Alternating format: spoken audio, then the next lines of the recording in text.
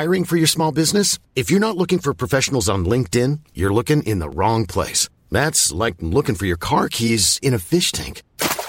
LinkedIn helps you hire professionals you can't find anywhere else, even those who aren't actively searching for a new job but might be open to the perfect role. In a given month, over 70% of LinkedIn users don't even visit other leading job sites. So start looking in the right place. With LinkedIn, you can hire professionals like a professional. Post your free job on linkedin.com/people today. Mom deserves the best, and there's no better place to shop for Mother's Day than Whole Foods Market. They're your destination for unbeatable savings, from premium gifts to show-stopping flowers and irresistible desserts. Start by saving 33% with Prime on all body care and candles. Then get a 15-stem bunch of tulips for just $9.99 each with Prime. Round out Mom's menu with festive rosé, irresistible berry chantilly cake, and more special treats. Come celebrate Mother's Day at Whole Foods Market. Hello everybody and welcome to the Celtic Now and For podcast. My name is Ryan Clifford. Join me again this week on this special episode is Robert Boyle. Robert, how's things, mate? Oh, good, thanks, Ryan. Well, as I said, Robert, it's a really, really good podcast this week. I'm really looking forward to it. I'm really glad you've got him on, mate. And I think both of us are really buzzing to get his stories and obviously listen to his experiences through, obviously, his dad. Oh, definitely, Ryan. Yep, it's going to be a good podcast. His dad was a hero of mine. I think most Celtic fans, mate, it's the same vibe. He's an absolute hero, a legend. Obviously, we want to introduce him. It's Jonathan Burns, obviously the son of the great legend Celtic player Tommy Burns. Jonathan, how's things, mate? Good, lads. Thanks very much for having me on. I appreciate it. I think it's made up us to be appreciate you, mate, because, again, it's, as we mentioned, your dad's obviously not here, but for you to kind of say your story and obviously your dad's, it's brilliant for us to listen in, and I think, Robert, the both is a bit of, for me, a bit of aura about it, because it's brilliant to have you on, and obviously, I think for the viewers as well, it'll be a good podcast. Oh, definitely, Ryan. I was actually just going through Twitter the other day and I seen Jonathan and I thought, give him a message, man, and see if he'll come on. So it was good that Jonathan replied and came on. We appreciate his time. Especially he's a busy man. Obviously, you're in America at the moment, Jonathan. How's it been over there? Obviously, the situation now it's a bit shit what's been happening in the world. So how's it been for the moment? And obviously Celtic, it's not really came in hand this season. Aye, it's well, listen, I'm in Florida, where I don't think COVID exists in Florida, or I don't think anybody recognises it. So we've been pretty lucky, to be honest with you, Ryan, in comparison to the rest of the world, because it's honestly pretty much been business as usual here. So, you know, in comparison to what's happening at home, you know, it's kind of unbelievable. But Celtic are going out their way to try and dampen my mood this season. So it's been a long season that I'm sure we'll all be happy to see the back of. Aye, definitely, mate. I think obviously the podcast and Robert have been ranting raving all season. So I think when it comes to the season, Robert, I think it will be good to get, obviously, we don't know how the Imagine situation is going to work out, but it's just a bit of more excitement because this season's been a bit of, according to the fans, it's a bit of a damn squib in it. Definitely. I'm just hoping by next week that there's a manager announced or a director of football, because it's like a dark tunnel and you've just not seen the light all season in it. Aye, and obviously Jonathan's in America, so he obviously might not get the big kind of full brunt of the feelings over here in Glasgow, but it's been very, very, fans are not happy, Jonathan. I think you're a Celtic fan yourself, so you obviously get that vibe as well. Aye, it's one of those ones, Ryan, where it's just it just seems as if we could do no right this year, you know, and I think it's a lot of people, when things don't go right at Celtic or even at Rangers, you know, the natural thing is you're going to get criticism, and you know, I think people have spoken about recruitment and things like that, and it's a strange argument, because actually I think Celtic's recruitment probably since Neil Lennon's first term has been decent from a business point of view. and it's generated the club a lot of money, and it seemed as if we were in a good place where we were, you know, it was players kind of 23 and under, good sell-on value, and for whatever reason, Ryan, maybe it was just desperation to try and get the 10 or whatever the case may be, but we seem to abandon that, you know, and we seem to kind of just get guys in that we felt were going to do the job for a year. And, you know, Shane Duffy, I mean, I think Shane Duffy, he's been a Premier League player for many years, and he's obviously a talented lad, and it's just not worked for him at Celtic. But, I mean, I think anybody with two eyes would probably look and say that Shane Duffy's a penalty box striker who's going to defend deep and head the ball away. And when you come to Celtic, we need something completely different from that. You know, we need guys who can play out from the back and defend high and recover if the ball was in behind. And that's what I'm saying. Just this year, there's maybe been questionable decisions with the recruitment. So, you know, the kind of the terminus of that has been that it's just not worked on the pitch, you know, and it's a lot of things with Dubai and everything else, and it's been one thing after the other. Because as you mentioned, the way Celtic playing, the way they've always been, the philosophy of the team, and they're not really signing main Robert been speaking, but they're not really signing players for the way the team plays and the way the structure is. They've just really signed guys. We'll try and get them in, they'll do a job and we'll get the 10, but it's still no planning for the future. It's always kind of short term. Aye, I mean, yeah, it's going to. I think it's going to be short term at Celtic, Ryan, because Celtic is a selling club, and a lot of the things where, you know, we've all seen the kind of European Super League, you know, that kind of thing come up. Celtic need to generate money through transfers, you know, and I think that one of the things that I would maybe say this season is Neil Lennon, who's been an unbelievable servant for Celtic, you know, and he's had a really, really tough season, and eventually it's ended with him losing his job, and you've got John Kennedy in there as well, and I just think that it's probably two kind of very different outlooks on how the game should be played. I think Neil Lennon is definitely a kind of get after them, you know, go and press high and you know, get the ball forward. And whereas everything that kind of probably John Kennedy's been exposed to has been about a brand, you know, a brand of football under Rodgers, under Dahlia. So it's probably two contrasting ideas. And you know, listen, John Kennedy, I think, has a very, very good reputation, and everything that I've heard as well is that he is a fantastic coach, and there's no doubt in that. I just think that there's maybe been decisions this year with guys that we've maybe held on to as well, that it's probably just a season too long, you know, and as I say, just a cumulative effect of things that could have went wrong for Celtic, and kind of everything has, you know. It's true about Jonathan saying there, Robert. It's actually the first I've really thought about it. What he's saying, obviously, Neil Lennon and John Kennedy, it's different type of the ways they look at football. And again, as us as fans, we don't really think about that. And that could have been one reason why it's maybe no work, because maybe one guy's about to say one thing and the other guys try to implement another thing. So again, it could be the dynamics just doesn't work this season. That's maybe why we have kind of failed.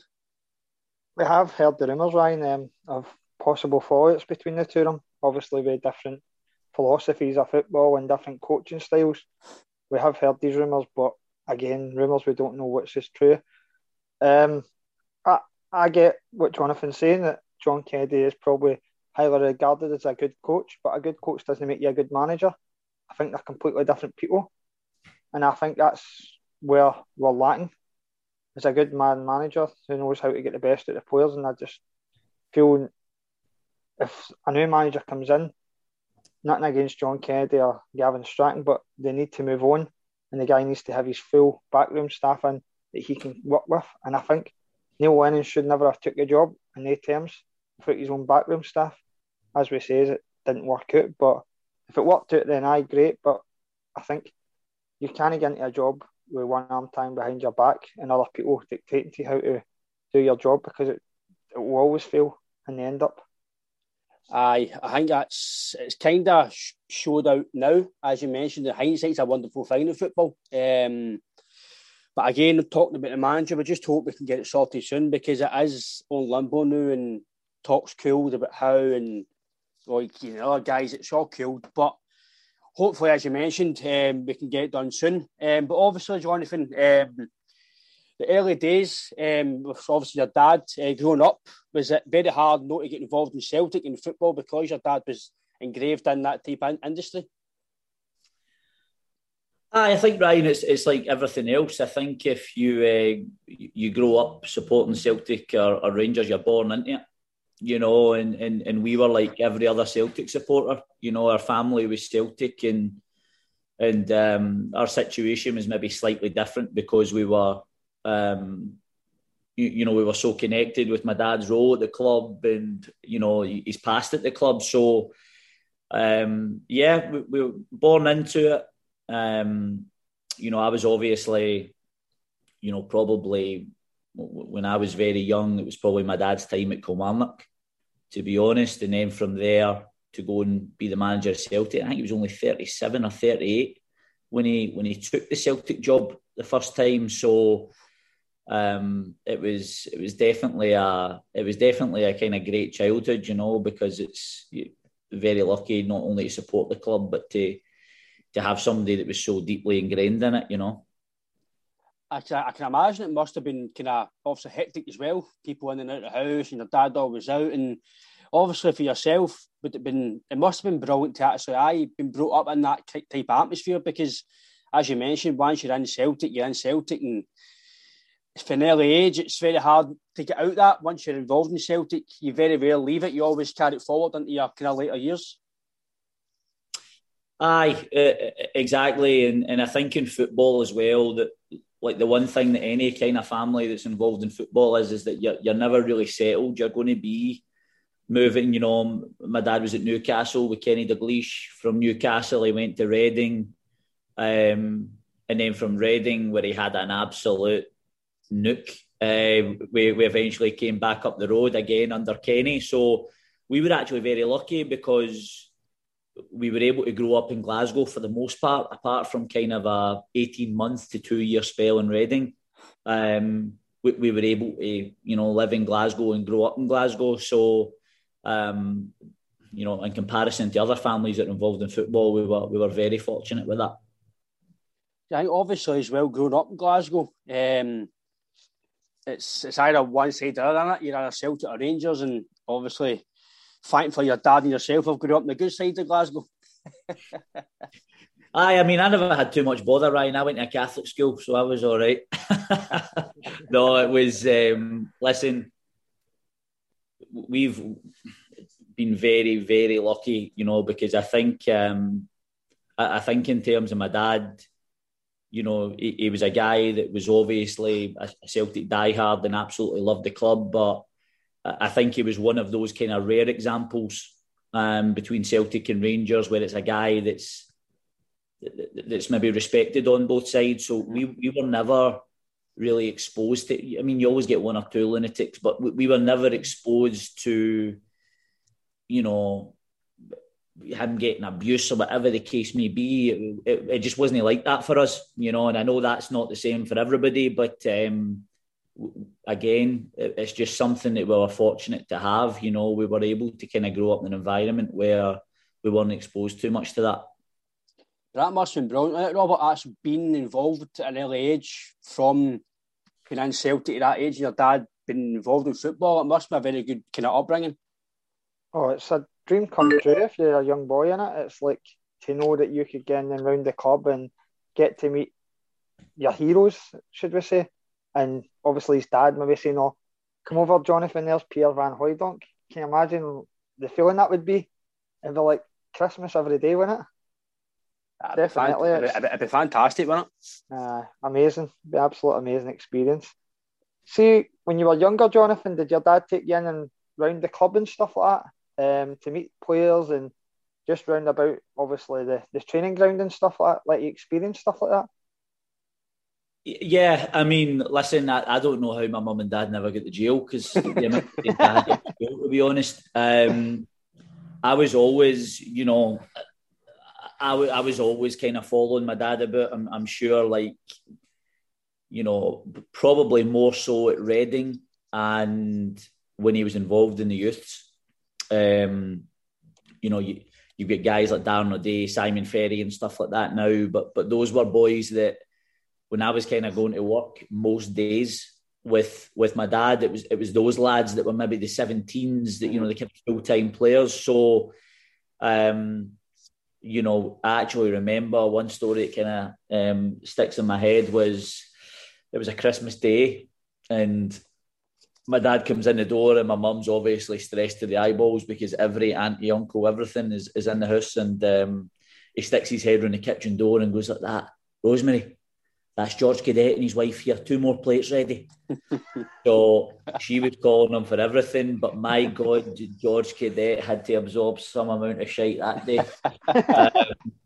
We were actually playing later that night, usual stuff on Christmas Day, so we were playing a game and it was Jenna, and Jenna won't forgive me for telling this, but we were playing I Spy. So George Cadet, who's got a very loose grasp of English as it is sitting there, and Jenna's like, "Well, I Spy my little eye, something beginning with H." So this went on for about 15 minutes, people guessing things with H, and so, like, "Jenna, we give up, what is it?" And she went like that, "Ornament." She thought ornament started with this. With H. My dad was like that, "Fucking hell, he doesn't know English as it is, and now he thinks ornament spelled with an H." So honestly, it was stuff like that all the time. He was terrible for that, just turning up with guys, you know, he's coming for dinner, and my poor mum, honestly, she was put through the ringer. That's brilliant. Like, I don't think you would get that in modern football now, Jonathan. Like, players going to managers' houses. I don't know. Maybe they do, but it's not something you would kind of see nowadays like that. It was definitely a different time. You know, it was definitely a different time, and I think that at that point as well, you know, as we spoke before the kind of podcast started, that was a really difficult time in Celtic's history that we're coming out of. You know, so when you're trying to get players, I mean, Di Canio came from AC Milan. You know, so he's coming from a monster club, and you know, at that time, you know, you're trying to. I think my dad was always very aware of kind of installing in the players what it was, you know, and I think that's a big part, you know, of, you know, him trying to show that, you know, Celtic was just a huge institution, you know, that meant everything, and he always made sure that the players were round about that and exposed it, you know, because in the same token, like George Cadet that day probably had to sit between 2 of my uncles who talked about nothing but Celtic for about 3.5 hours, you know. So it's one of those ones where I think he always knew that players coming maybe weren't aware of the size of Celtic or the scale of it, and he wanted to make sure that they knew that, you know. Yeah, brilliant. See, like, round about the club and that, what great experiences, like when you were round about the club with players? Did you have a good laugh with players? Did you get a kick about with the players when you were young and that? Did you have any great experiences, even the youth players coming through at the time?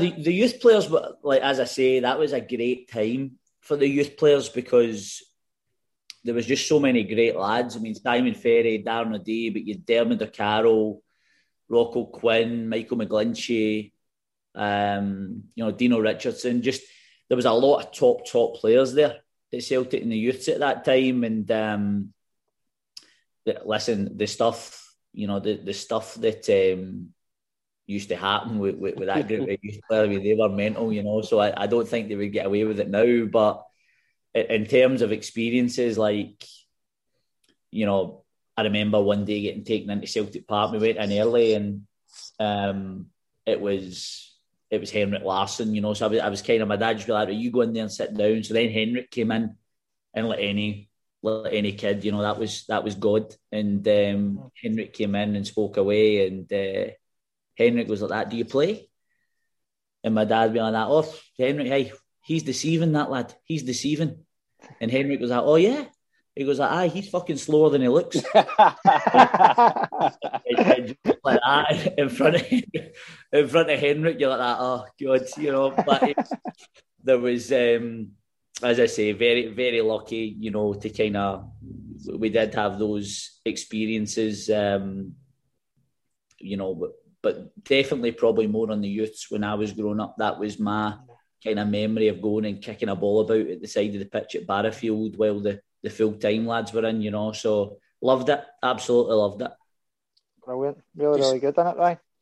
It's, as I say, mate, it's a lot of guys, even now I'm nearly 28 and I still love the youth team in the first team just to see what happens and what they do.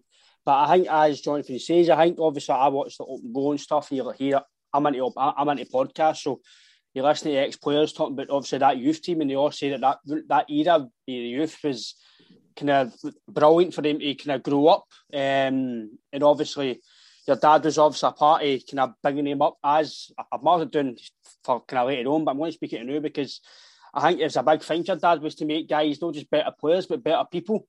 And I think they kind of speak about that, like how that was their best days of their kind of youth system, the best days of their football career, because kind of having the experience with your dad and how he was like a father figure, and I think that just shows you the man he was, and I think the respect I've got for him as well at that era, and obviously it carried on through his full career.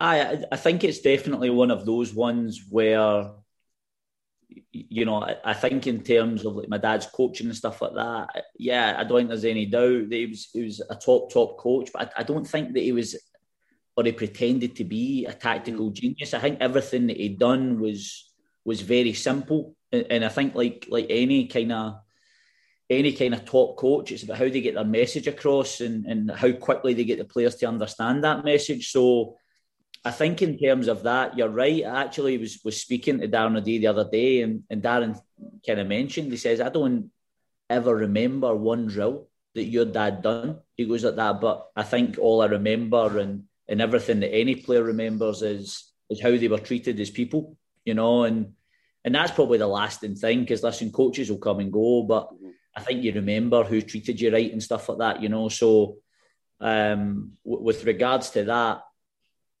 I always think that that's something that boys like Ferry and stuff like that always kind of go back to. Because that is definitely something, Robert, you hear quite a lot when you listen to the kind of ex-players speaking.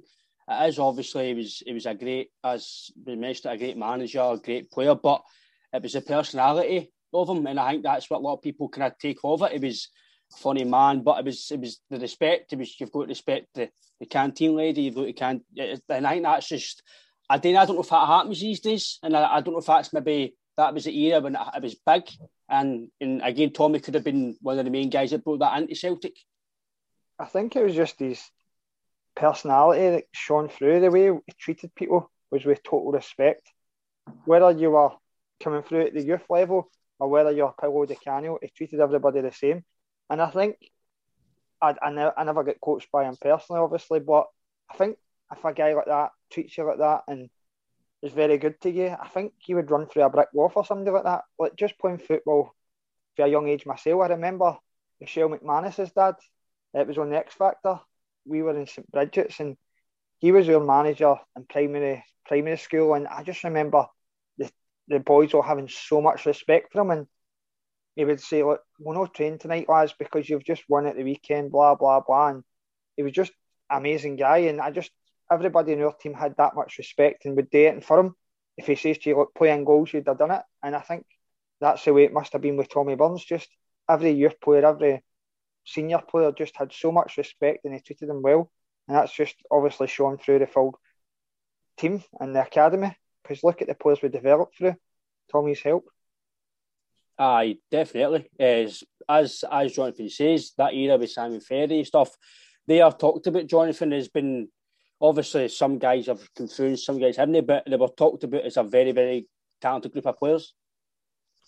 Definitely. They had Eddie McGeady in there as well, didn't they? He was probably meant to be the top one of them all, wasn't he? And he spoke so highly of Tommy. I think, as Jonathan says as well, I think it's just being respectful. I think that was the thing, wasn't it? Jonathan, the players they obviously reacted to him in that way, and obviously, as Robert mentioned, it was obviously good. It was good for him playing football because they obviously done well for him as well. Yeah, I think the best thing about him, Ryan, was his human qualities. I think he knew everything about every player. I think he knew where they came from. I think he knew, the little sister. I think I think there's just so many situations where he would have done anything. He would have done anything for those players. And if you bought in and he liked you, and Ferry's one of them, because listen, I think he loved Simon Ferry more than he loved me, to be honest with you. He absolutely loved Simon. But Simon, as a youth player, I mean, it kind of gets undersold how good Simon was. And then he picked up a terrible injury and still went on to have a decent career. And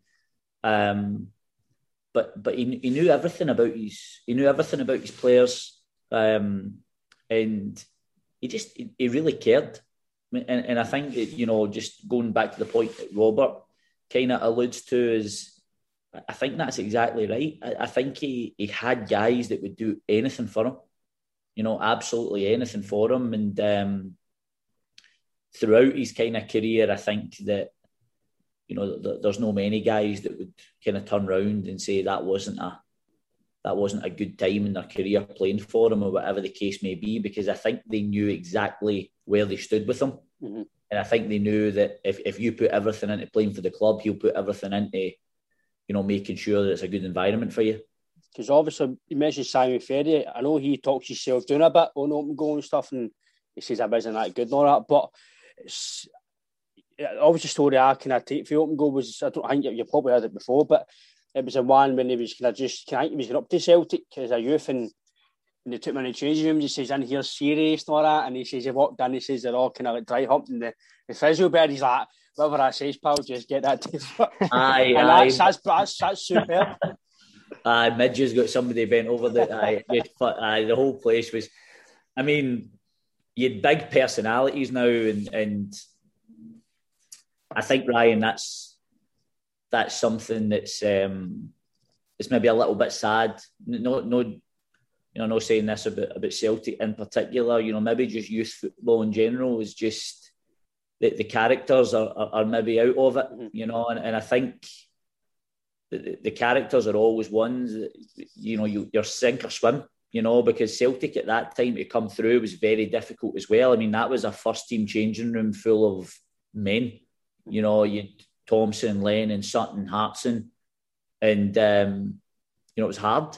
It was hard, and I think you're maybe seeing now. I think you're maybe seeing now a little bit tougher getting youth players into that first team environment, and more worryingly so, I think you're starting to see a lot of good Scottish talent as soon as they turn 16. Look to get moves to either, England or Germany, whatever the case may be. And I don't know how you stop that. I don't. And I'm sure brighter minds than me are have far more of an input on it. But that was a time at Celtic where those lads were all good players, but really good characters as well, and as I say, they wouldn't get away with half the stuff now. They'd be sacked, I will tell you that. But they've all got stories and they've all got memories of it. And largely they all went on to have good careers as well, Ryan, which is the thing. So yeah, as much as they loved a laugh, they were a really good bunch of talented players. So I think when you, obviously, a lot of stuff they've done knew it can't happen, but I do agree with you, and I think Robert will as well, that I think Robert is missing the way, obviously, Jonathan says about characters. People, as soon as a football player knows a character, it's getting out the club, but you need characters in a change room. I played in myself when there was maybe a bad boy in the change room, or a guy who's maybe a bit of an idiot, but on the park, in Arthur Park, he was superb, but because he was maybe a wee bit of a lunatic, people thought, get him out, he's a character, and I think football's like that now. I don't think it should be. You need characters, as Jonathan says. You need these guys in the change room and in the youths growing up. I think that's just life in general now, Ryan. I think everybody's, should we say, a snowflake mentality. You can't say this, you can't do that. Just a wee instance, the other night, Turnbull kicks a leg away for Lewis Ferguson. There's no malicious in it, and everybody's screaming on Twitter, that should be a red card. And I'm thinking, God, they wouldn't have liked to have played in Vinnie Jones's day if they think that's a red card. You know what I mean? Or even a Graham Souness type of guy, or John Hughes, Yogi Hughes. Football just is soft now throughout, and I think they're too, as Jonathan says, you've got Celtic have lost a lot of youth players to Liverpool, Bayern Munich, Man City, and I think now it's not about really going and winning. I don't know, saying they're no interest in going and winning trophies, but it's trying to make much money as quickly as they possibly can now. I think that's a problem in football now. When some of these guys played when they were younger, they played for the love of the game. Now I think it's more about love for the money and quickly as earning the money as quickly as they can. Because I think, I'm not saying that they're no talented boys, but I can't see many of them getting a chance at Bayern Munich, Man City or Liverpool before they get a chance at Celtic. So I don't know why they would go. I don't know. Maybe it's just they think they're talented enough, or their agents or their fathers telling them go to these places and develop themselves as professional football players. But for me, when I was growing up, I didn't care about any other club. I was never good enough to play for Celtic. But don't get me wrong, obviously your head could be turned. But Celtic, for me, if I'm a Celtic supporter, I'd have wanted to stay and done what Kieran Tierney done, played my career at Celtic, won trophies, and then possibly moved on. These guys are moving before they've even done anything. It's strange now, football. Very, very strange. But as you mentioned, I just think that's just life in general. I just think as Jonathan mentioned, the youth is maybe, it's not dying out, but it's dying out when it's in that sense. And obviously, back in his dad's day, when it was with Simon Ferry and stuff like that, I think it is a big thing that they speak about, and it's obviously something that, again, will that ever happen again? Have that crop of youth, Jonathan? I don't know if it will, because I think that time was a very special era for the youth system. Yeah, I mean, what I will say is I think coaching has changed as well, Brian. I think that it's definitely a situation where it's, you know, I always remember him saying, I always remember my dad saying that, you know, the coach, the kind of person you are should be reflected when you're on the pitch, you know. So I think with my dad, for example, I mean, the security guards used to say, if it was a 10 o'clock in the morning session, they used to say, turn the floodlights on, because he'd be down there for about 3 hours and it would be buzzing about, but the players would love it. You know, players would love it. And I think, you know, Robert's 100% right. You know, football it's changed. It's changed, and, you know, you've got sports scientists now, and you've got to look at the load of the session, and this player can't train here, and that's fine. You know, it's for the wellness of the player, and I understand that, but it just wasn't what it was like back then. You know, it wasn't what it was like, and there was no bitching from the players. Whatever the players loved it. You know, the players absolutely loved it. So it's the sport has changed. There's no doubt about it. And Celtic has, listen, I was lucky enough to work in Celtic's academy for 7 years. So Celtic has some unbelievable coaches. It does. And there is unbelievable talent at Celtic. And it's the situation is, you know, I always think it's a catch-22 at Celtic, because the fans, they want to win, and they want to win trophies, and that's part and parcel of being Celtic. But they want players. They want players bought. You know, they want these £10 million players. And at that point, whether you like it or not, if Celtic spent £10 million on somebody and there's a 17-year-old behind them that definitely could be a player, the manager's going to be under pressure. He's going to be under pressure. That player's got to play. You've spent money on him, you know, whatever the case may be. So it's very difficult. And I don't think that's a Celtic thing. I think that's just elite. To break through. So it's, I mean, listen, as I say, with Celtic, I don't think it is a case of lack of development. I don't think that at all. I think there's top players there. I just think that, you know, especially when you're chasing the 10, I think it was very much a bottleneck to try and get players in there because it meant so much to everybody. I think it's obviously, as you mentioned, us as fans, we don't, obviously you've worked at academy, so you know more than us. So, but we don't know much about all that, so we just assume that you've got to spend money. But I think as well as me and Robert were doing this podcast and getting other people's opinions who maybe worked in football, and obviously some fans who were kind of very good opinions. I think when we had Joe on recently, Robert, it was true what he says about, like, if you sign a £10 million Italian guy because he's got a fantastic name, he's brilliant, but it could be a Scottish guy who's, as Jonathan says, 17, 18, with just a Scottish name, and because he's Scottish, he might not get a chance, but because that Italian guy's come in, he'll get a game there. Well, the example is Jack Henry in Belgium now. I'm not saying Jack Henry's turned into Cannavaro overnight, but he's been voted stats the best player in Belgium. That's it. So if he turned in and Jack Henry's name was a Belgian name at 22, 23 years of age, people would go, why are we not signing that guy? I don't know. Maybe the guy, that suits him. Maybe that bit of football just suits him well in Belgium. I do not know. But if somebody looked at Jack Henry on stats and he was a Belgian name at 23 years of age, what would the first thing everybody be screaming at? Get him signed. It's true, innit? Joe was right on that one. Aye, is that something, do you think you'd agree with, Jonathan? Do you think that's maybe something these days it's just happened now that guys want to spend money instead of having to maybe give the youth guy a chance because maybe they are coming out from a foreign country, big money, big expectations, and that's why they play. And then if they're not good enough, they might go right and then we'll play a youth guy. Do you think that's maybe something they might need to look at eventually? I mean, I think at Celtic, it's just the expectation at Celtic is you've got to win. Mm-hmm. You've got to win, and you've got to win every game. And I always remember my dad saying that Celtic players will be judged in games against Rangers and in the Champions League. That should be what Celtic players are judged on, because those are the games that are the most elite levels. And I think Darren O'Day told a story as well about him playing against AC Milan one night and Mulman pulling him after the game like that. Right, you've done well, but God, this is the level you've got to be at every week, you know. And it's really, really hard. It's really hard, and I've got a lot of sympathy because I think you've got this Colts plan that's coming through, mm-hmm.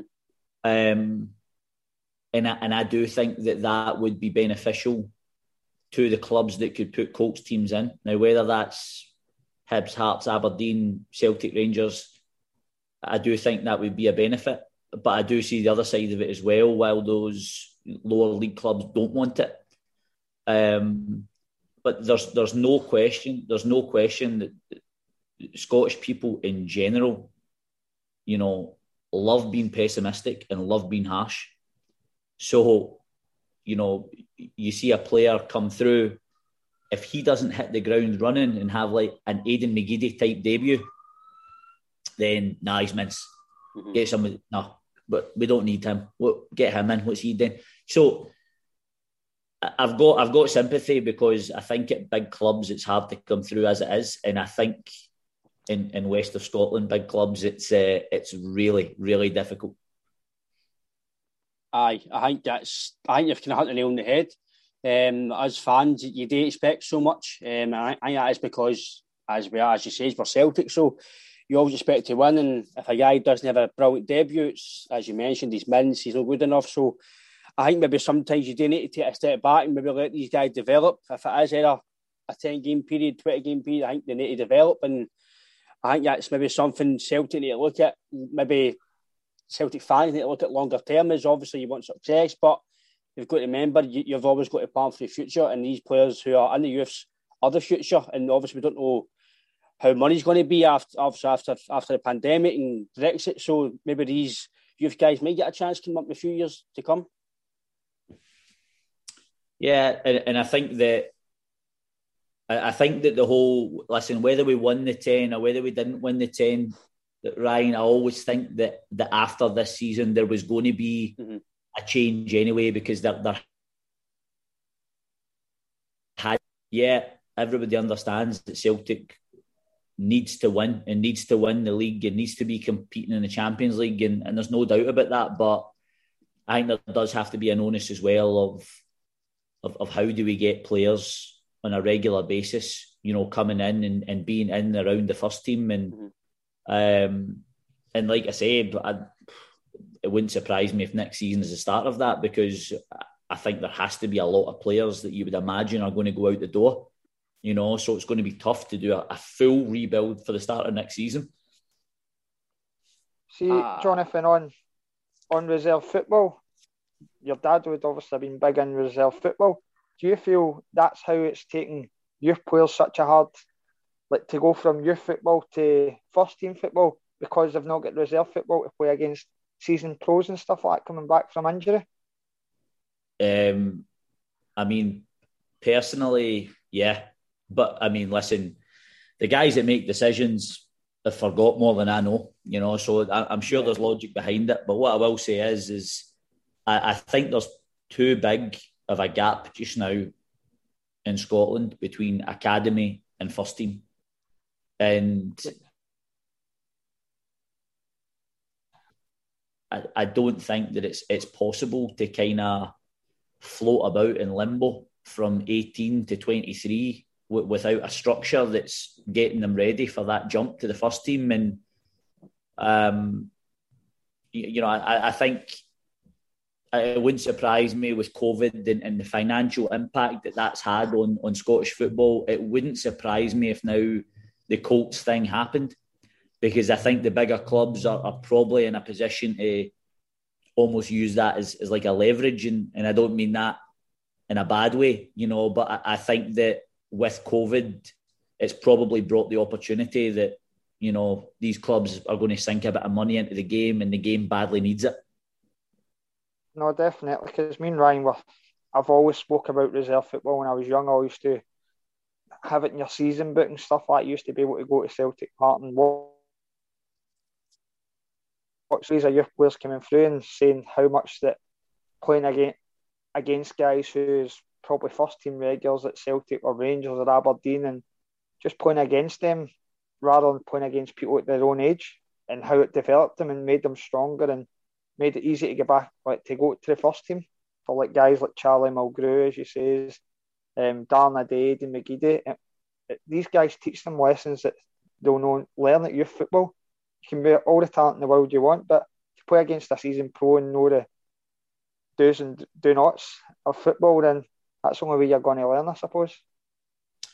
Yeah, and I think if you look at Aidan McGeady's situation, I mean, Aidan McGeady was in and about the reserves he was about 16, 16, and you had Kenny McDowell in there as well, and Kenny was a brilliant coach, but I mean, Kenny was a tough man as well, and I think he was probably the perfect reserve coach at the time for that first team, because he really set an environment there where it was very much like, you think you do that here, how are you supposed to go and play for a first team with 60,000 screaming at you? And like I say, it's I think it is probably just something that over the next 3 to 5 years, you hope that something can kind of work itself out. I know the SFA implemented Project Brave, which was something that was really, really good in theory in terms of, elite level, and we want everything to be elite with those youth setups. And I think that there is a lot of great coaches working in academy football in Scotland. It's just looking, I think, and it's only my opinion, of course, but I just think the next things the gap between academy and first team, how do we bridge it? It's definitely something we've spoken about quite a lot. Jonathan is obviously trying to bring it back. We spoke about it months ago, and then obviously it was in the papers, and we're thinking that. I'm glad, because we've kind of says it would gearies, maybe guys who are not playing every week, some competitive football. And I think that's maybe what's missing for the youths, because it's all right playing football and the youth level, but you're going to learn playing against guys your day and age all the time. And I think it's true what both he says. The reserve football for me is something I think that I'd like to bring back in. And obviously, Jonathan, we've spoke about how your dad was very, very kind of highly thought of by a lot of people in football. How was he as a dad to yourself, and obviously as a husband to your mum? And must have been a great kind of family kind of era as well. Aye, I don't know what my mum would say, but no, listen, he was amazing, because you know, I get asked that question a lot. You know, what was it like having Tommy Burns as your dad? And I was like, I don't know. I mean, what's it like having your dad as yours? You know what I mean? Like, he was just dad to us, you know, and it, like everything else, you know, you would, you know, he was around. He didn't bring football home with him. You know, I don't really remember. You know, him coming home stressed out. You know, he was always very good at kind of shielding that side of it. You know, and I think that he's, you know, like I said, we spoke about his human qualities in regards to his coaching and all that, but he had all that as a dad as well. You know, I think the best compliment you could ever give him was just you absolutely loved being around him. Mm-hmm. You loved being around him because he was so funny, you know, his stories, you know, he had a one-liner for everything. And, you know, just as a dad, I think everything that you would look at and say it was a kind of model father, you know. No downside at all. Football is what it is, you know, they spend a lot of time away, travelling and, you know, everything else. But when he was there, he was very present, you know. Because as you mentioned, obviously, people says, as you mentioned about your human qualities, actually, I text my mate saying that you were coming on if you hadn't taken a ask, if you were offended anything about it, and he says there was a game one day, he says, I can't remember the game was, he says, but they were all went outside for autographs for the players, and he says that a few players must not give him autographs, and he says your dad walked over and says, all right son, sign, and he's like, wow, it just shows you that, he says it was the class of him. Players didn't do it, but he took his time out to talk to me and give me an autograph, and he says that made my day. He says I went to school that next day, pure buzzing. Oh, I met Tommy Burns. He says it made my day, and I think that just shows you the class of him as a man and as a Celtic man. Yeah, I never Ryan in my life seen him turn down anybody for an autograph or a picture, and I never seen that in my life. And I went to Seville with him. And Mother of Jesus, it was like, honestly, it was like, I've never seen it like it. We could not move. We could not move, and you know, and he signed every single one. And eventually, what we had to do was we had to hide up this lane. There was a little bar in the lane, and we sat up there. You know, our friends Tony Kelly, and we sat in that bar all day because we couldn't. I mean, the minute he came out, it was like there was 1,000 people around him, and he would never say no. Mm-hmm. You know, he would never say no, and I think he always knew. I think he always knew kind of what the Celtic fans meant to him, you know, and what he meant to them. And there was no way in this earth that he would ever turn down anybody that was looking for anything like that. That's definitely something. I don't know, Robert. I think obviously it doesn't really happen now. A lot of players kind of palm it off, even managers palm it off. So it just shows you, again, as we've spoken about so many times, just a brilliant man and has a lot of time for people. Because I think, as he always says, he was a fan and get lucky. And I think he realises the fans are a big part of the club. And I think that was something, again, to me, it's absolutely brilliant for him as a man. He's just, Tommy Burns, just what Jonathan said there, that's all I remember of Tommy Burns, just the person, the character, and as you say, he's a fan that get lucky, but you know what? He always appreciated the fans. He always spoke highly enough of the fans because at the end of the day, he was just a fan that got lucky. Obviously, a lot of talented player and a lot of talented coach and manager, but just the character of the man was just unbelievable. I actually just read a story the other day about, I think it was Patrice Evra, and he was talking about new players and how they walked by supporters and just went on the bus, and Alex Ferguson seen it and went on and roasted every one of the players, and he shouted F and this and F and that, they people pay money to come and watch you. They people pay your wages, and he made every one of them get off the bus and sign autographs. He says, "Oh, we've just been training," and I think in the game now, I'm not saying you don't get that, but there's not as many people as that in the game nowadays, and I think that's the problem with modern football is just money and the arrogance of players and probably coaches and stuff. Like my mate, he's a big Chelsea fan and doesn't support any other club, weirdly enough, in Glasgow, but he supports Chelsea. And he told me a story, like, he was doing at Chelsea and he was obviously younger at the time and he was trying to get guys' autographs. And I think it was like two of the worst players at Chelsea at the time because they were all pure superstars. Mm-hmm.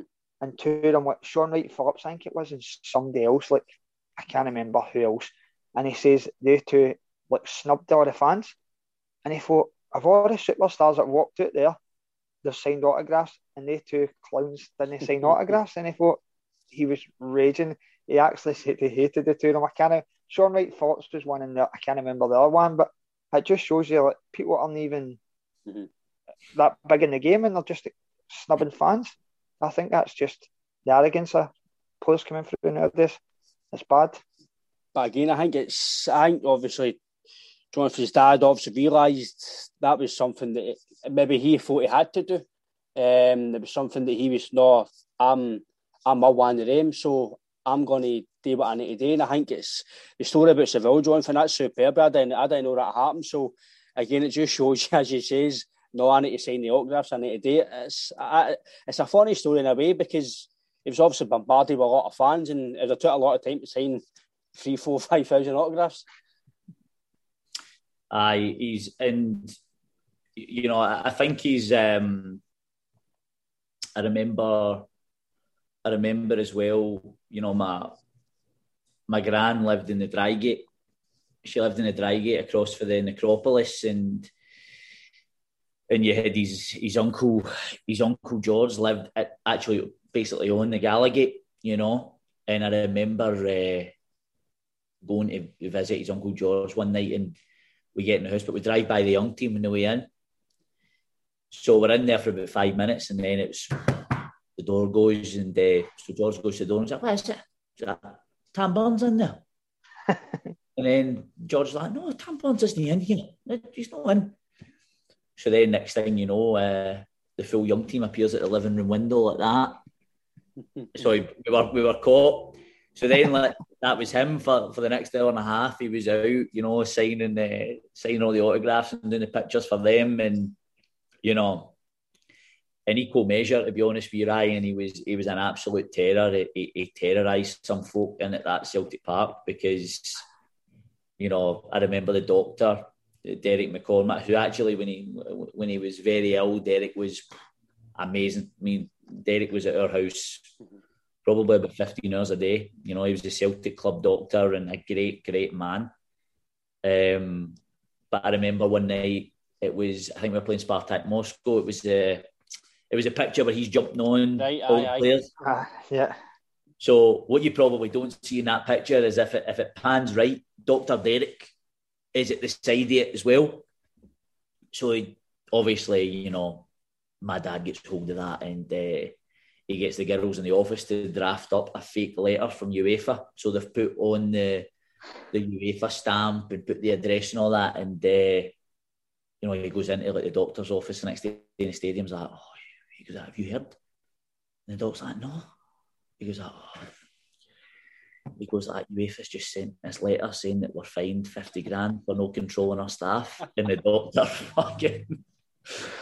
honest to God, I think the doctor needed mouth to mouth. He was absolutely flattened. He was, and like the doctor always got it. He always got absolutely battered by him. But again, it was one of the ones where he could absolutely roast you 1 minute, and then 2 minutes later you're best pals again. He had that about him. So honestly, he was, some of the things that he'd done to people in there, I don't think they'll ever forgive him for, but he was they got a good laugh at it, if nothing else. He was good at the old singing as well, wasn't he, Jonathan? Thought he was. He's listen. we always kind of had like family parties like in the house, and we would have the Bonners and the McGarveys, the Nicholases, and because we all lived very close to each other.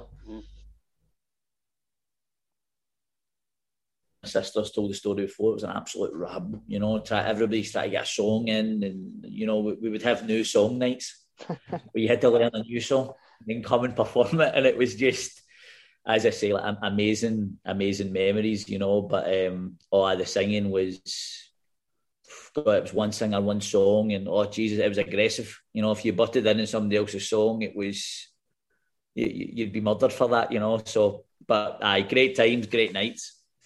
Brilliant. Really, really good.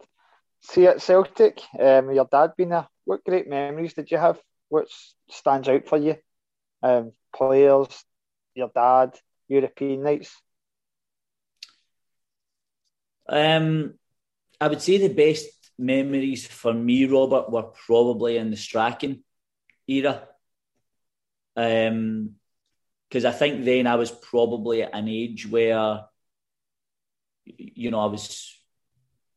I really understood it. I really kind of understood what it meant. And, maybe when you're kind of at primary school or those younger age groups, it doesn't quite affect you as much. So I think those nights where, if I had to pick one of what I would say was just an amazing night, the Man United game at home, unbelievable. Just probably my favourite game. Just the drama, Boric saving the penalty, and just everything, and just how much that meant, because I think that took us through the last 16 as well. So I remember it just being, God, just everybody was just floating, because I think Strachan and Ferguson were maybe no tighter than two coats of paint. So I think it meant a lot from that point of view as well. I think I remember going to the San Siro, and I was with my mum and my sister Jenna, and we went to the San Siro, and it was the night that Kaká ran about 70 yards. So, I mean, you'll remember, Robert, the San Siro is quite literally in the middle of nowhere. I mean, they've got a cheat say it's in Milan because there's just nothing.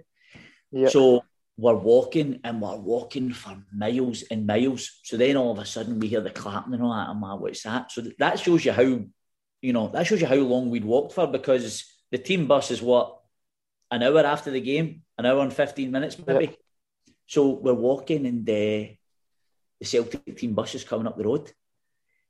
And Gordon's seen us. Gordon's seen me, Jenna, and my mum, and he's pointing and he's saying, Tam, there's... And he just comes up and he goes like that. So Gordon goes like that, do you want us to pick them up? And he goes like, oh, no, they love all that, and with the fans and that. Honestly, Robert, I don't think I had feet left by the time I got back to the hotel. We must have walked for about 2.5 hours. I could have absolutely murdered them that night, because it was genuinely one of those ones where it's not even as if God thought you would have seen us. Like, actually stood up front of the bus, waved, and we were 2.5 hours from there back to the hotel. But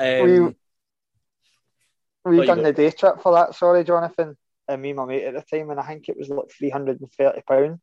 So we just literally get dropped off in the square, and then got to the stadium, and then after the game, ushered onto buses and straight out to the straight onto the airport.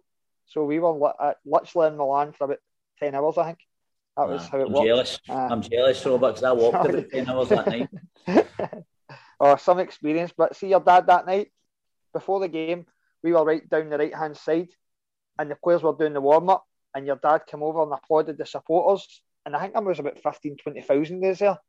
And I think, see, just the roar of the support, obviously when your dad came over and like kind of clapped to support that night, before Darnley Day and all that took the warm-up right in front of Celtic supports, I think that just cheered the fans up that night. Like, we actually believed we could have went there and done something. It was brilliant. Some experience.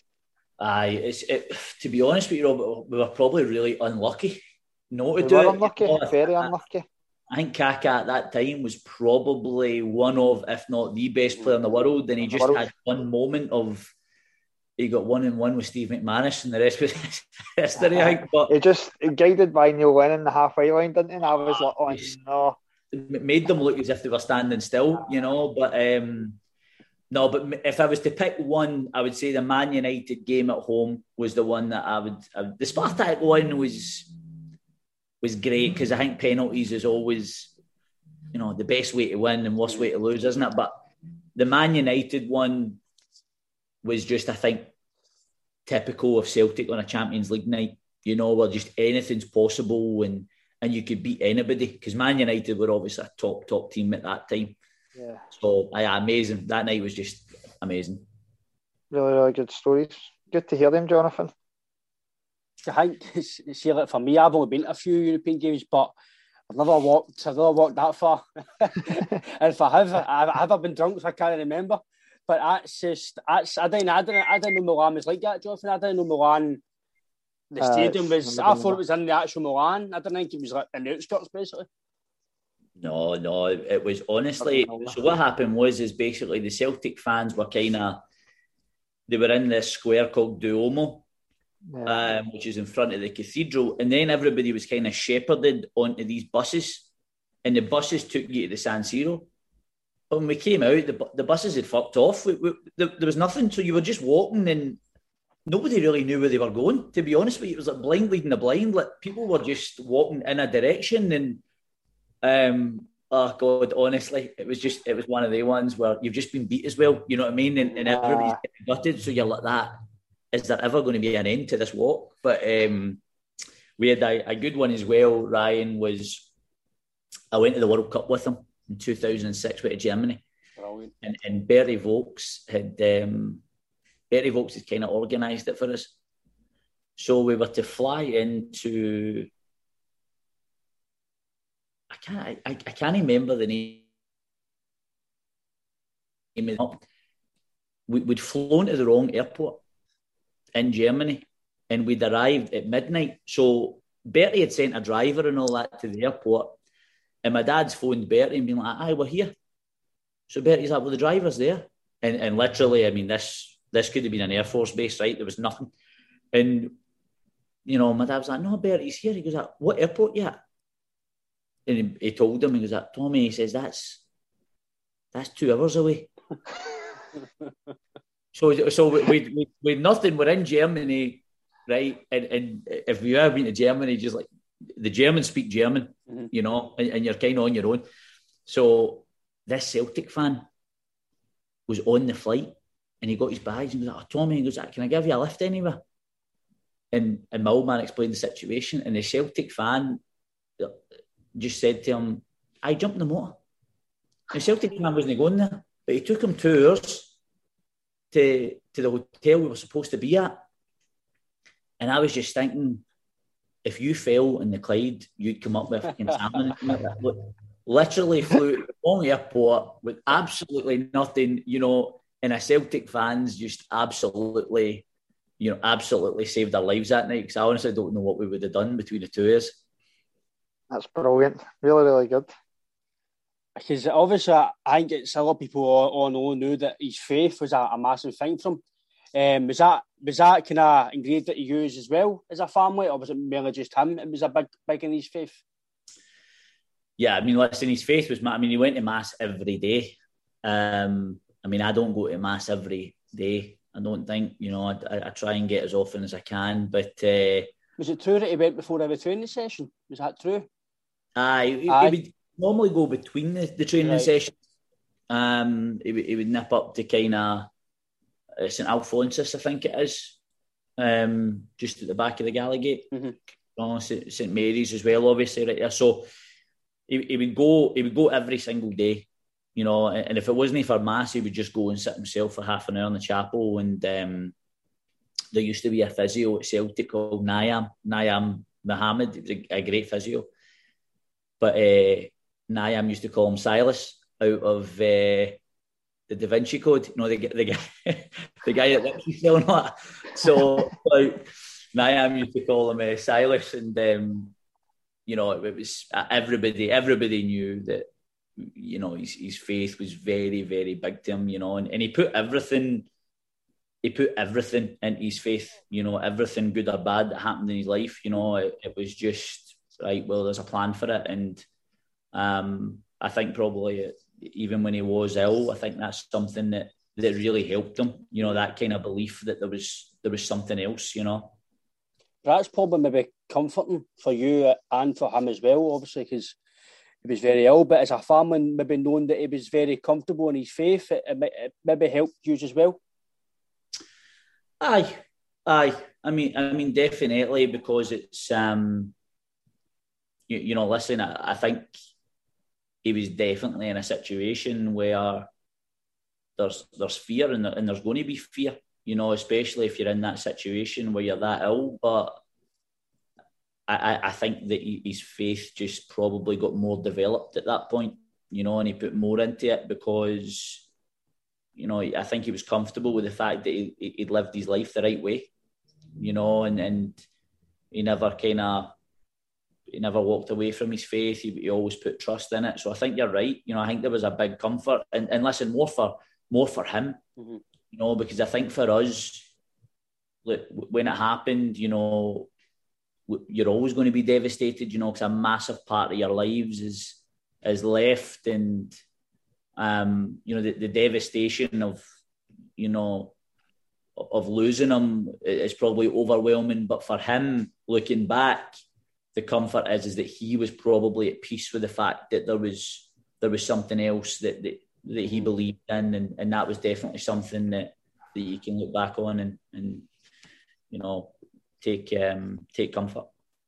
So I think that's maybe something it's maybe kind of good to hear, Robert, in a sense that the faith was, even though till the day he did pass away, that it was obviously a big thing for him to actually keep at his faith, and that, as Jonathan says, it obviously helped him until obviously went to the other side and obviously a better place now. Yeah, definitely, Ryan. I've had a lot of, as you know, stuff through family and that, and it kind of pushed me away from my faith. I'm not saying I'm doing the right thing, but you just question life, and obviously I can take inspiration from what Jonathan's saying, that his dad, it pushed him more to his faith. Maybe I'm doing things wrong, but obviously in time I'll just work that one out myself.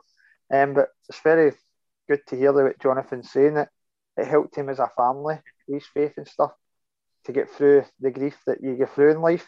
It certainly makes you stronger, and it's just probably comforting to know that his dad lived his life exactly how he wanted, and he's got amazing stories with his dad and everything that's actually happened, that he can look back and say, my dad's lived a life what somebody at 100 probably didn't get to live, if you get what I mean on that sense.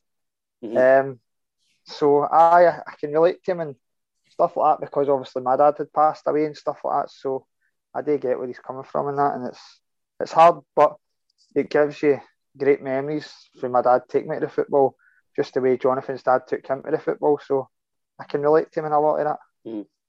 Because obviously as well, it's a big thing to go through, obviously, and I think obviously with the faith side of it, I think the two of you are spot on with it. I think Jonathan, it's obviously kind of in your later life, is that something you continue to do, or is it something you're kind of, as you mentioned, kind of, it's not a really big thing in your life anymore? With regards to, but the faith side, are you big on it, or is it not really something? I mean, listen, Ryan, nowhere near my old man's level, but I don't think the Pope's on his level. So, I would say that I agree with a lot of what Robert says. I think it probably took me a long time to accept it, and I think you go through really questioning probably everything in your life at that point. But I think as well, you know, his big thing was you can't ever be, you know, why me? You know, he was always very much, well, why not me? You know, and I think every family, look, we're all going to die. You know, we're all going to die. It's going to happen at different stages in our lives, you know, and under different circumstances. And I think for him, you know, from my personal point of view, I think that I'm happy that he had his faith to lean on. And, you know, as Robert said, with everything that he achieved in his life, listen, if you had the choice between living for 101 years or living for 51 and doing what he done, playing for the team that he loved, managed the team that he loved, played for his country, albeit he would bitch about that because he never done it enough, he says. But I don't think there's one single second of his life that he would ever look upon as regret. And I mean, amazing. If we can all leave this earth with that, God, we're doing something right. Yeah, definitely, mate. I think it's definitely something. I think it's a big thing for you, obviously, the faith side, and obviously with your dad. So it's very kind of comforting, as you mentioned, for him. Obviously, the last wee bit I was want to speak out as well is obviously your coaching at the moment. How's the coaching in America? How's it been for you? Have you been there for a while? Has it been a long-term thing? Yeah, I've been here for 5 years, Ryan. And as I said earlier, I was at Celtic for 7. And listen, even that in itself, I was so lucky because there's no doubt about it. I managed to get in and about Celtic, because of my dad, and I managed to get in there and get a really good exposure to top coaches from a young age. And I just felt probably coming towards the end of the 7 years that I just had to go somewhere where I wasn't Tommy Burns' son, and go and do a job and try and do a good job and be judged on that. And I think America it was a great opportunity for me, obviously, but a great exposure to something different, Ryan, because the Americans, make no mistake about it, everything in Europe is developed, and everything in America is, we want to develop, but we want to win as well. So it's given me a kind of different, it's kind of given me a different environment to work in, and I've really, really enjoyed it. I don't know where it will go in the future, Ryan. I think for me, I'm like every other coach. You want to try and work at the highest possible level with the best possible players. And, I just need to keep my head down and keep going with my kind of education and hope that somewhere along the line, I'm lucky enough to be kind of blessed with an opportunity somewhere. Have you ever thought about, obviously you're still at a kind of early age of your coaching career, would you ever come back to kind of Scotland coach again? Or do you think you're kind of settled at working in the kind of culture abroad? I would go anywhere, Ryan, to coach, to be honest with you, just as long as it was the kind of right, just as long as it was kind of right opportunity. I think that, would I go back to Scotland? I mean, of course, I love Scotland. I love Glasgow. That's my home. And, if you ever get an opportunity to kind of go and work, back home, you'd be over the moon with that. But that being said, Scotland's a very, very tough place to make a living, particularly in full-time football, because there's not a lot of money in the game, number one. And there's no tons of kind of full-time positions, So America's an incredible place for opportunity. In various different levels, so I'm really open-minded, to be honest with you, Ryan. But I just think it's just for me, just trying to get better, every day, and just trying to, learn from the kind of guys that are around me, and like I say, hopefully at some point, I'm in a position where somebody deems me good enough to maybe go and work at a higher level, but like I say, there's a hell of a lot for me to do as well, so just keep grafting away. For me, but Jonathan saying there, Robert, it's actually, it's brilliant that the fact he's seen an opportunity and go, no, I need to go and better myself, and he's went abroad, because a lot of people don't really go and venture abroad and kind of challenge themselves. So for Jonathan as a coach to go and challenge himself, I think it's actually very, very good for himself, and obviously it's brilliant for him to go and do that and obviously experience a different life somewhere else.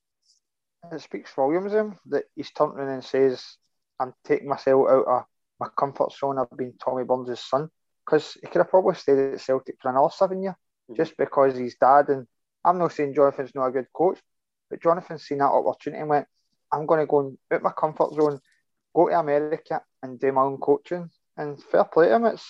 I would love to do that myself. You know what I mean? As coaching. And it's really, really good to see that he's come out of his comfort zone and went and tested himself in a different environment and obviously different country and different ways of doing things in it. It will all be different in America compared to it would be in Scotland. See, obviously that sense, Jonathan, how is the kind of coaching sequel over there? Because obviously back here it is quite different now compared to what it was years ago. But how is it over there? You know something, Ryan. I was kind of keeping an eye on the media when they were talking about Stephen Glass getting the Aberdeen job, and some of the articles that were written, you know, seemed to kind of painted Atlanta United as rag-arse Rovers.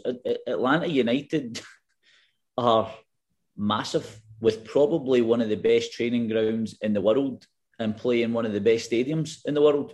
So, you know, they're playing in front of 70,000 every week. So there's a kind of...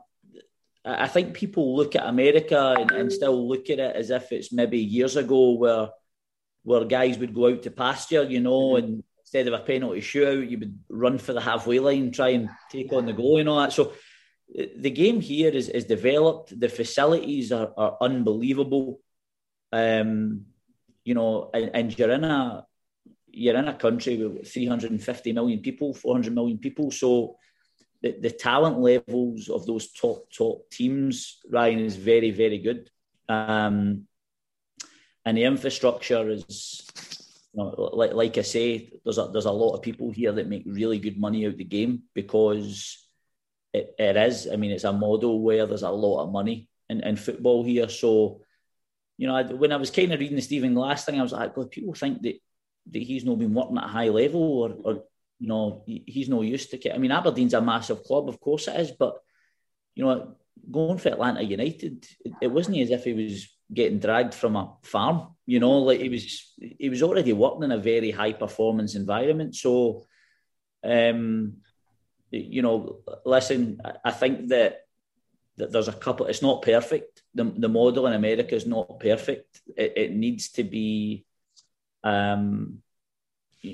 particularly at the youth levels, there's probably changes that need to happen to make sure that the best are getting pushed on. But there's no doubt that it's on the right path, and I think that the talent. I mean, you've seen young Cameron Harper as well at Celtic. He's back at Red Bulls, but you know, there's players in America. You know, that America has some very, very high level talent.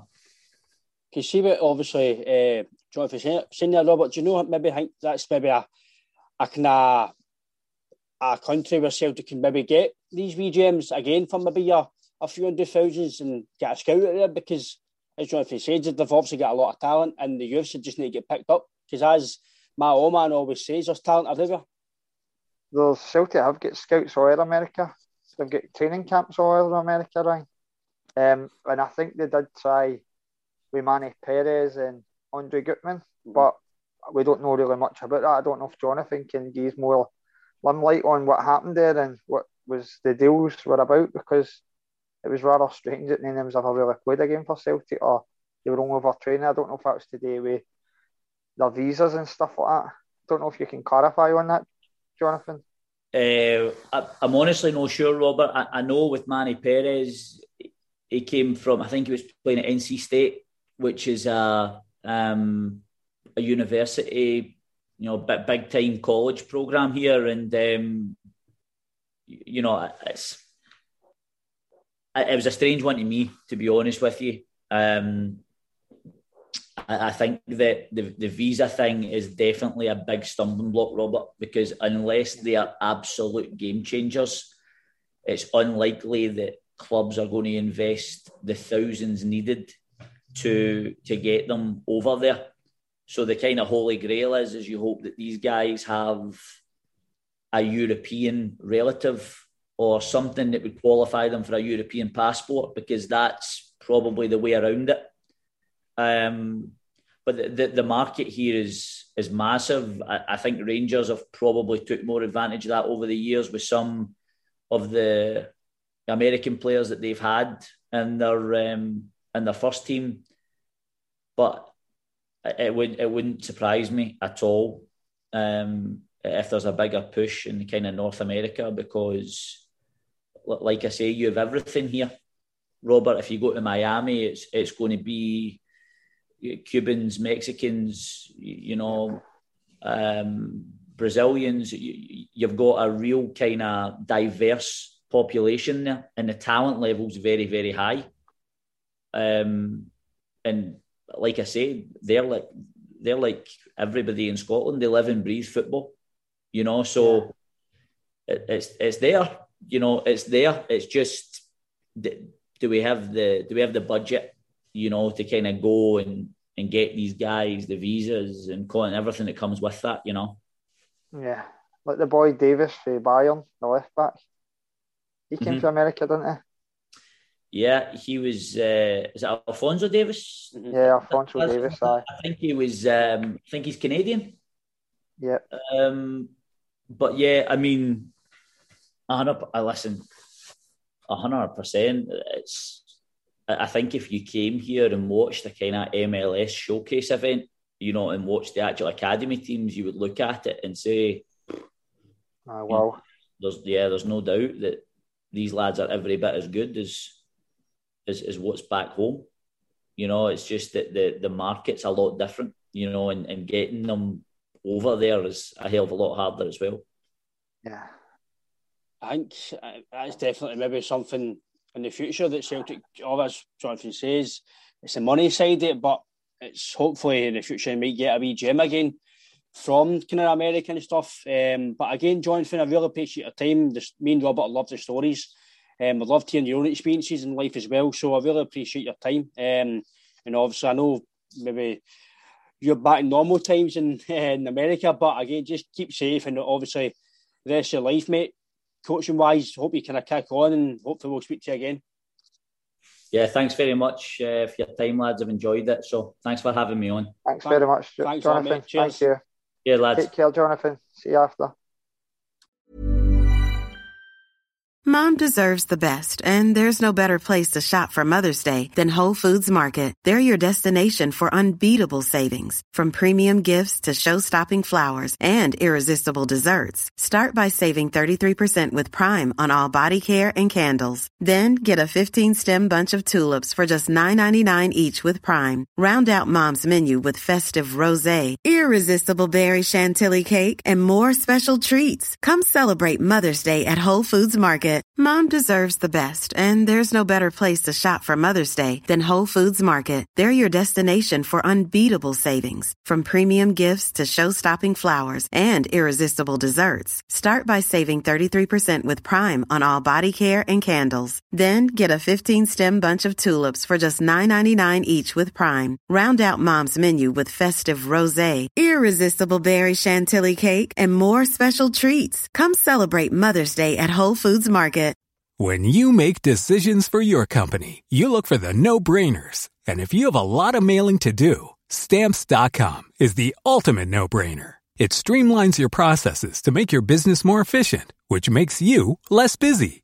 Mail checks, invoices, legal documents, and everything you need to keep your business running with Stamps.com.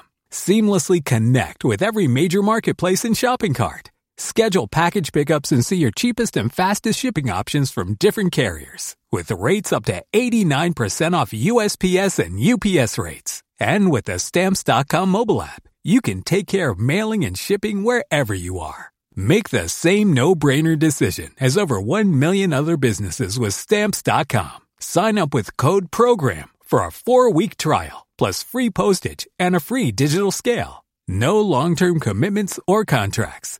That's Stamps.com. Code PROGRAM. Can't deny the need to fly.